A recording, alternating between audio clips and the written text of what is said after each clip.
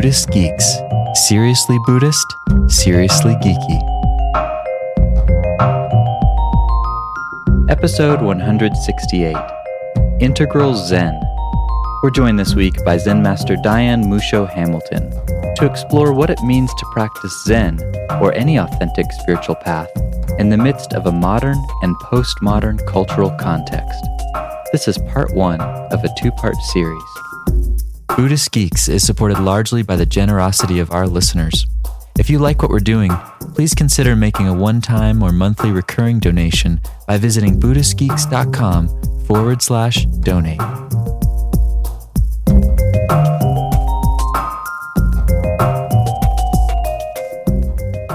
Hello, Buddhist Geeks. This is Vince Horn, and I'm joined today by a very special guest, Diane Hamilton. Thank you, Diane, for taking the time to speak with us today. We've actually spoken once before, so you're becoming like a regular guest on Buddhist Geeks. It's great. Fantastic. So I know a lot of people that have been listening for a while actually heard our original interviews, so they know a little bit about you, but I wanted to mention a few things just to sort of create a context for the discussion that we're going to have. So I'll mention a few of your accolades, your spiritual accolades. Okay. They're very few, but feel free. Cool. So I guess the main thing is that you're a Zen teacher in the lineage of Genpo Roshi, who's part of the White Plum Sangha that was founded originally by Maezumi Roshi, one of the key Japanese Zen teachers to bring Zen to the West. And then recently you and your husband, Michael Magaku, who's also a teacher in that lineage, founded a Zendo out in the middle of southern Utah in this beautiful area. And it's called the Boulder Mountain Zendo. And you guys have been leading retreats out there, like weekend retreats and week-long sessions. And I actually was really fortunate and able to come sit a retreat with you recently, my wife and I, and it was a really beautiful place. It's majestic and awesome. Beautiful. Yeah. And part of what you're doing is teaching local retreats there. And then you're also doing a lot of teaching through this organization called I Evolve. And it's a trans-lineage practice community.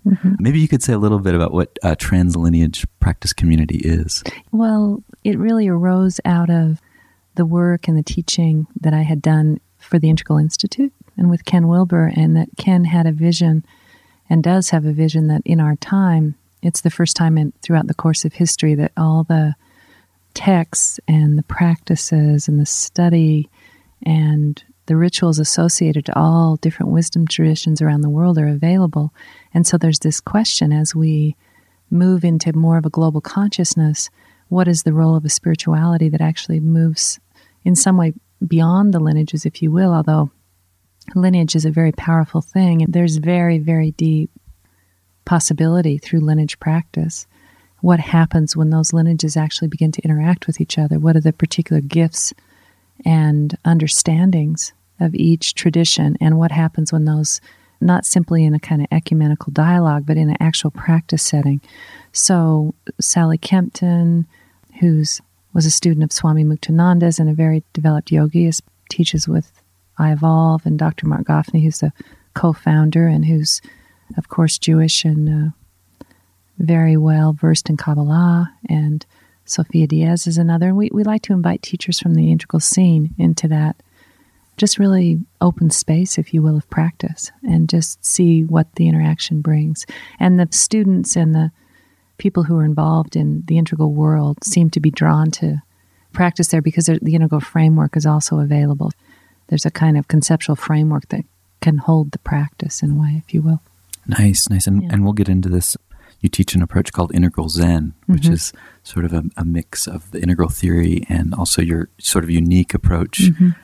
We'll get into that. But I thought it might be fun to first start with this question. While we were on retreat with you, you mentioned one evening the difference between a spiritual approach that focuses on renunciation, which is the spiritual approach I've been most familiar with, and the Theravada tradition, and then a spiritual approach that focuses on transmutation. It was really cool to hear that distinction. And I've sort of heard something similar in the Vajrayana teachings, but there's some way in which you described it that really hit home for me. Okay. And I was wondering if you could talk a little bit about that distinction. Yeah, well, and I'll do it from a very humble perspective, as I like to refer to myself as a working stiff in the Dharma. I don't pretend to be, a great realizer or necessarily while I'm a lineage holder, I don't proclaim to be a master of traditions, just rather that I've been a very serious student of Buddha Dharma for many, many years, almost 30 years now. And it's been my main spiritual practice. And obviously, I'm an American and I'm functioning in this context. And so there's a lot around what Buddhism in America is. So I'm not speaking so much as an expert on tradition as I am from my own experience. So renunciation, transmutation, in a way you might say that the fundamental challenge in our life has to do with how we relate with the dualistic nature of our mind and of reality. So from a dualistic perspective, we have things that are good and things that are bad, and things that are right and things that are wrong, and situations that are preferable and situations which aren't, and situations which are just from a social perspective and unjust. And so we're constantly working with this dualism and with trying to support that which is good, if you will, for human beings, while in some ways minimizing that which is bad for human beings. And when it comes to our own understanding and our own way of working with our spiritual nature, the most basic approach is that of renunciation. You know, the 10 Commandments tell us what to do and what not to do, basically. So we do this and we don't do that, and we renounce the part of our experience which is just simply unwholesome, which doesn't work for us. So, for instance, we might practice being generous as opposed to being stingy, or we might practice being humble as opposed to being prideful. But as we move deeper and deeper into practice, we start to see that those dualisms sometimes don't hold quite in the way we thought they did. So we might find, we start to discover that actually there's a moment where instead of being generous, holding back actually is the more skillful thing to do. Not to give in a particular moment might be a more skillful act. Or it might actually be that in one moment where humility makes a lot of sense, in the next moment, confidence and even a certain kind of brazenness might be needed. So suddenly that set of injunctions, which were simple and defined, start to break down. And then we start to see that there's actually a continuum, or there's you might say an energetic polarity that we start to work with. And so the issue becomes, how do we occupy that polarity? Let's say, instead of calling it generosity and stinginess, let's call it generosity and containment. Take the negative connotation out, talk about containment, and what's the play of those two opposites? In terms of actual transmutation of energy, let's just take a Jungian perspective. One of the things about a postmodern Buddhist practice is that we look into the whole issue of shadow, and that comes out of Jungian psychology, that the deep aspects in the unconscious that we have a very hard time actually bringing to consciousness, all the things we don't like about ourselves, don't want to identify with. And yet we find that when we don't relate with them directly, that somehow they seep out. And we start finding shadow qualities either being projected on others or coming out in our behavior in ways that we're not aware of.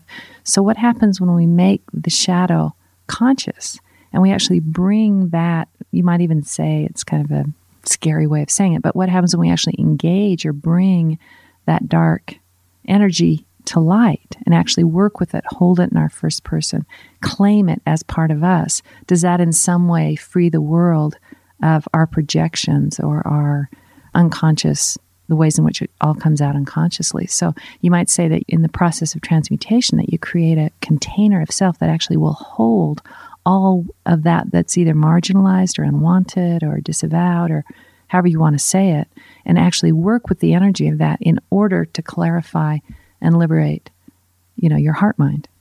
And that's a kind of abstract way of saying it. Maybe I need to be more concrete, but No, that's the idea. It makes a lot of sense. And as you're describing the difference, I'm sort of imagining, since Jung and all the Freudian analysts and all the people that have contributed to Western psychotherapy pointed out this sort of shadow thing, which I guess in Asia wasn't really, they hadn't known about that, or it wasn't talked about so explicitly or something. Well, the brilliance of Zen is that in a certain way, like the most rigorous Zen is just completely not interested in talking about anything, which it just keeps, in a certain way, pulling the conceptual and linguistic rug out so that you're actually just present here and now, which is the crown jewel of our spiritual practice. So the extent to which shadow is actually looked at or worked with in Zen is a little bit more unclear to me, but I know from what period of time I spent in the Tibetan tradition, that there is a history there of working with shadow in a certain way, like we might call them figures that appear to be negative or frightful or scary, and to identify with those and actually bring that quality up and transmute that energy. So I think the Tibetan tradition. So they have some of that there, like wrathful definitely. deities. Wrathful deities, like that. And even practices like chud. Yeah. There's a practice where you actually offer yourself to the demons, in order to be, as another approach to allowing the dissolution of ego, if you will. Interesting. Yeah. And I'm just imagining and actually looking back in my own experience and seeing with a more renunciative approach, maybe not the Tibetan tradition so much, I had a tendency to really, I think, repress certain aspects of myself in the name of trying to cultivate the good stuff. Like precisely. I couldn't really see the differences like in what is pushing something away and what's like a genuine, heartfelt desire to bring in the good. So I could see how that could be a real problem. Like the renunciative path like could really serve as a way of repressing the shadow or not looking at it. And losing the energy that's available, that's associated to these more unconscious impulses, that there's actually an energy there that when you claim it, work with it, that energy is available and actually becomes liberated. And there's a more kind of technical Buddhist discussion, which is that what's referred to as the Hinayana, or the more narrow gate, if you will, is more the precepts and the instructions about how to renounce. But the Vajrayana and the Buddhayana in Zen is more about, actually holding the duality and working with the duality as a continuum of energy, as opposed to a kind of a split of right and wrong. And the danger, from my perspective, of a truly renunciate path is simply that you divide the world into good and bad, and then try to live out a good existence, and that takes you so far. But then, as you say, you run into the limit of that. You start to see a lot of things that either get put away, not related with, or simply just aren't in your consciousness, although they might be in the consciousness of all your friends. That's one sure they were. One of the big dangers, So yeah, and I like too that you were talking on the retreat, at least, about the renunciative path as sort of using everything as the path. Like everything's game for the spiritual path. There's nothing that is not spiritual in some way. The transmutation path. Yeah, the transmutation path, exactly, yeah. And then there's one other small thing that I think is also important, is that a strong renunciate path, that one of the shadows of that is actually a kind of spiritual piety or subtle spiritual pride. Because, as you pointed out, when you practice a kind of virtue, you start to experience yourself as virtuous. And then, as always the case, ego kind of steps in and appropriates that, and pretty soon you're just the paragon of virtue, and that's your identity, right? And there's nothing worse. I mean, in some ways, it's one of the worst possibilities. So the transmutation path keeps you really in touch with your humanness. And that tendency towards piety, I think, gets cut through also. Interesting. Yeah. And have you found that there's any shadow sides or weaknesses with a transmutation path?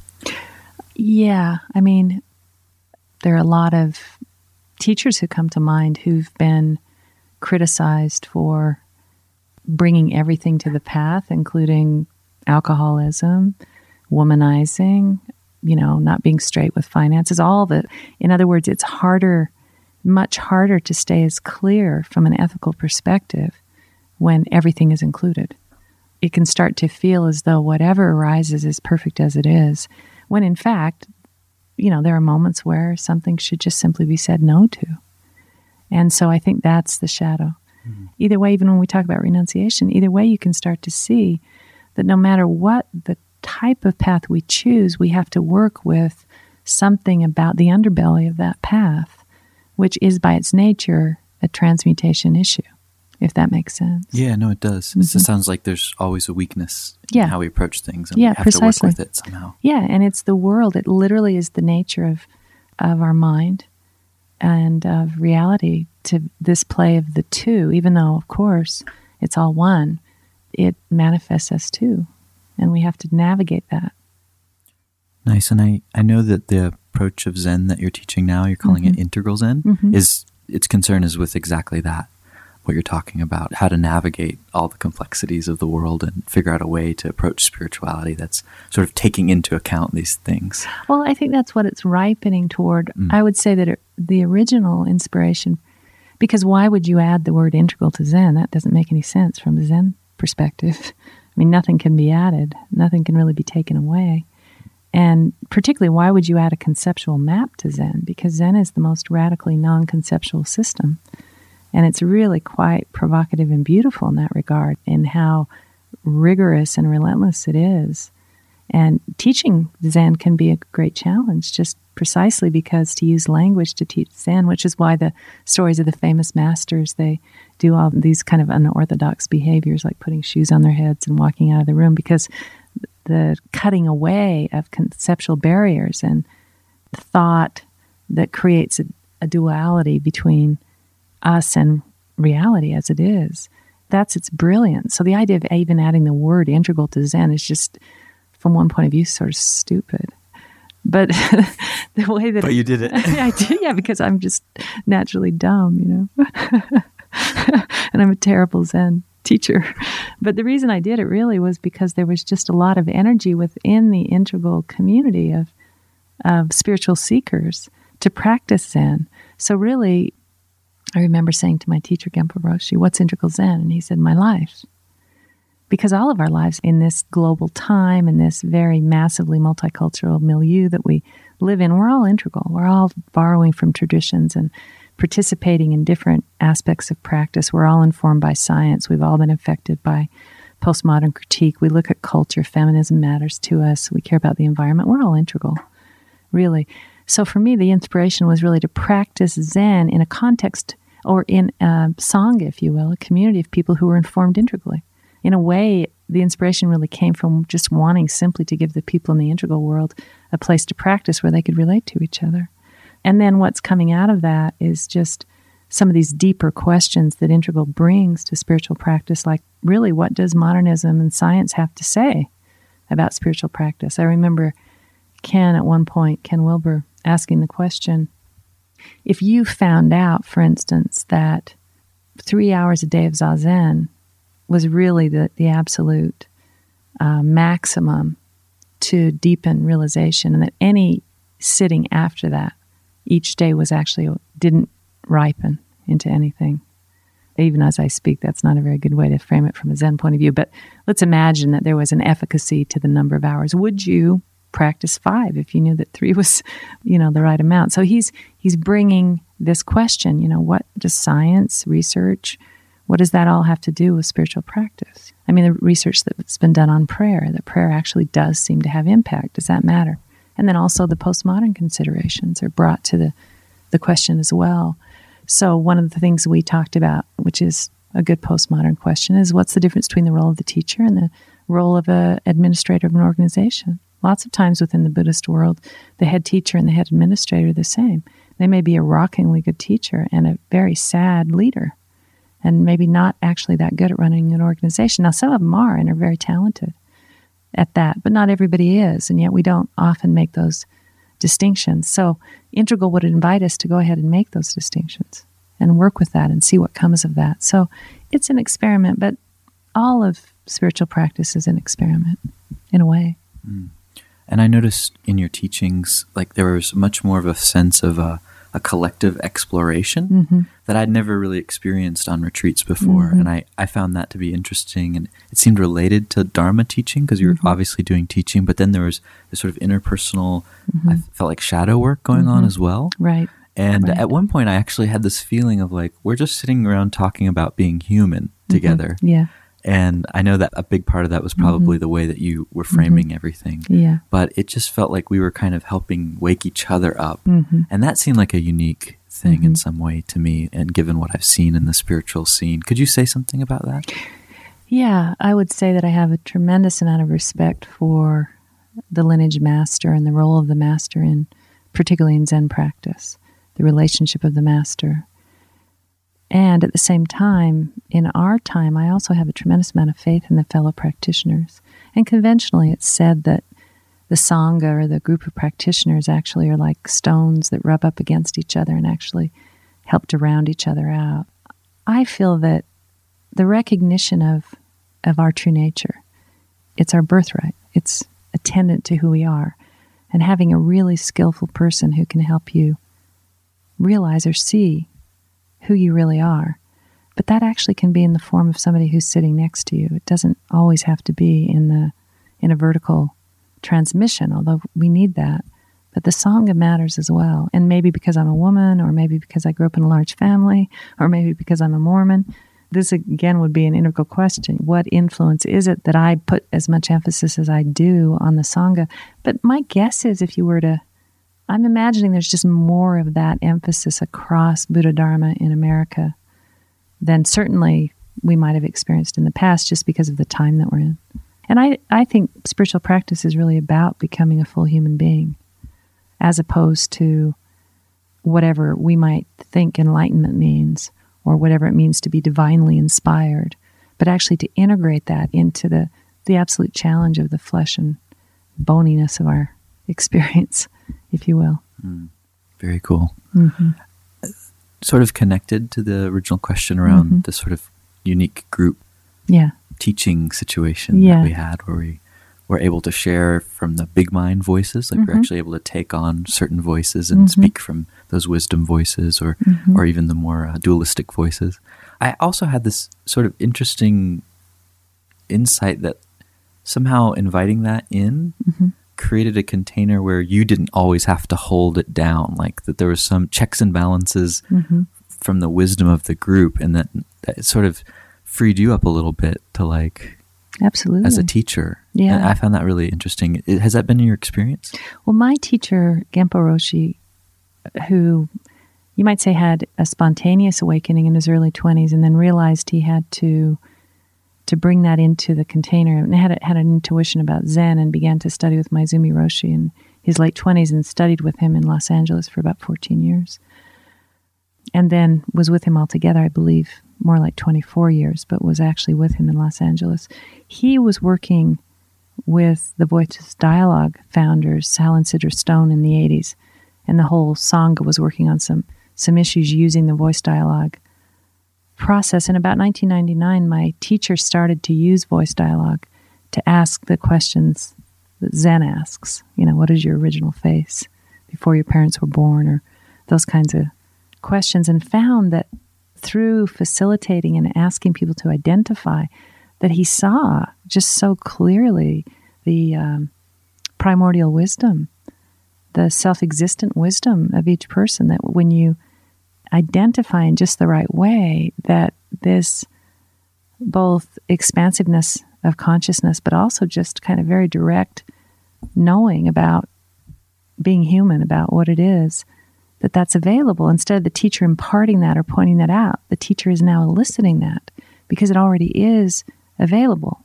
Your true nature, if you will, enlightened mind, heart, whatever word you'd like to use for something that's fundamentally unnameable, Buddha nature, perhaps, that by inviting you in the right way to see it, which is no other than you, that you can actually just simply start to manifest and access that part. And I really think that that's been Genpo's genius, Genpo Roshi's genius, is to facilitate. Well, there's a pointing out to the facilitation, but to elicit as opposed to impart. That's a big shift. Yeah, and I experienced it as a pretty big shift. Yeah. So I'd say that's something unique maybe to the, I don't know if it came out of the whole integral conversation or just from Genpo's experimentation, but it seemed really unique to me. Yeah. Well, I think it certainly came through Genpo Roshi, and then I think that the amount of it that we've done in the integral community has allowed us to actually start to look at some other questions of being from this perspective, and it's been really illuminating for everybody. So I'm glad you liked it. Yeah, thank you. And one last thing I wanted to ask about sort of the integral teaching model. I saw that this summer you're doing a longer retreat, like 3-week retreat. Yeah. And it's interesting, you're breaking it up so that in the first week it's more of a traditional Zen retreat where there's a lot of sitting and silence and a very strong container for that practice. Yes, right. And then the second week is more focused on relational practices and conflict mediation, because you're trained as a conflict mediator. Correct, yeah. So it's more like interpersonal. And then the last week, you guys are going out into nature and camping and sitting in nature and being with the elements. So it's really like an actual retreat structure that's based on this recognition of these different perspectives in the integral lingo. I was wondering if you could say a little bit about that. And is this the first time you're doing it? It's the first time I'm doing it, and the inspiration of it really comes from what we in the Integral World and what Ken Wilber and Mark Goffney had a lot to do with this, are calling the three faces of spirit. And the first face of spirit is obviously the first person realization that I am, and that I am no other than all things. You might say that this recognition is at the heart of Zen practice. So the first week is really to realize the first person and the bliss and luminousness that's associated to this first person recognition. And the second person is really the relational dimension, and all the theistic traditions that focus on the I thou, on myself and deity, and the communion of myself and the divine. Those are second person emphases in which the relational dualism is really where the power of the practice is.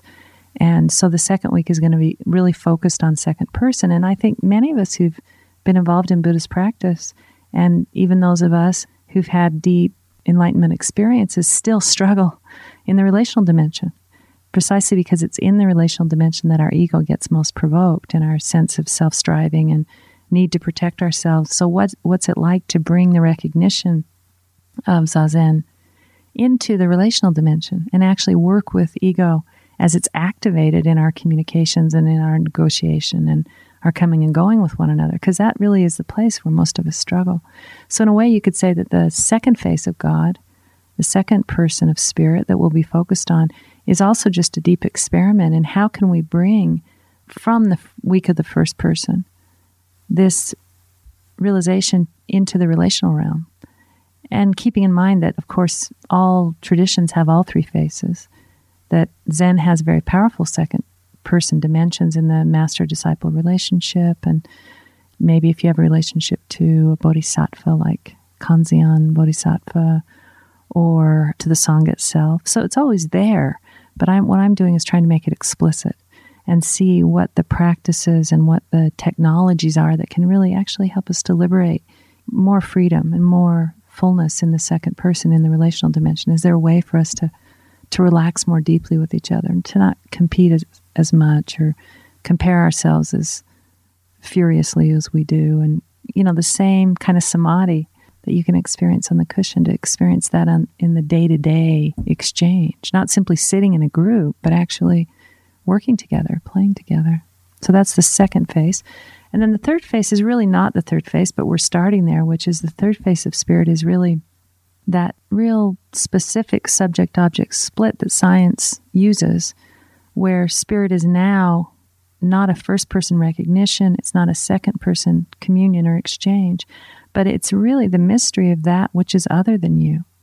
There's really nature, and particularly southern Utah, so profoundly immense and unknowable in a way that the mystery of the third person can really be experienced in nature. And then, of course, we'll bring it closer to us in a relational dimension, and then we'll also get to experience how, of course, we're nothing other than nature. We are nature. Nature is us. As much as we like to imagine we're separate, we're not, which is partly why I care about spending time in nature at this time in our history. But it's kind of a third face of spirit, going into nature and really seeing nature as other, and then really seeing nature as the same. So it's that whole exploration, which is an integral way of talking about it and framing it. Mm-hmm. Yeah, I remember you sort of mentioning that it's really helpful to be able to go in and out of these different perspectives, not like one is superior to the others, but it's somehow useful to flow. Yeah, and I like to point out to people just the difference in the emotional space of these three perspectives, that first person is often associated to bliss, the bliss of meditation, of non-duality. And the second person, of course, is love. And the third person is awe. Like just to experience yourself in relationship to the unknowableness of the universe. If you can get over the fear of it, it's very awe-inspiring.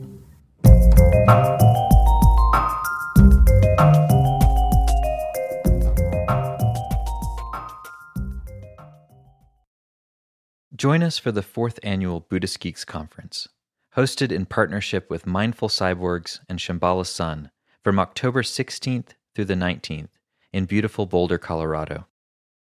This year's conference will be exploring the convergence of Buddhism with modern culture and technology through informative keynote presentations, idea-packed TED-style talks, self-organizing community dialogues, and contemplative workshops and practice periods. This year's list of presenters includes the world's most quantified man, Chris Dancy, abbot of the Village Zendo in New York City, Roshi Pat Enkyo O'Hara, and pragmatic Dharma provocateur Daniel Ingram, as well as many others. For more information and to register, visit BuddhistGeeks.com/conference. After nearly a year in private beta, the Buddhist Geeks Network is now open for any independent practitioners who want to engage in interdependent practice. You can find out more about the Buddhist Geeks Network by visiting BuddhistGeeks.network. And if you'd like to join the community and join us in regular social meditation practice or other events that we host there in the network, all freely offered, you're very welcome to do so, again, by visiting BuddhistGeeks.network. Love to see you there.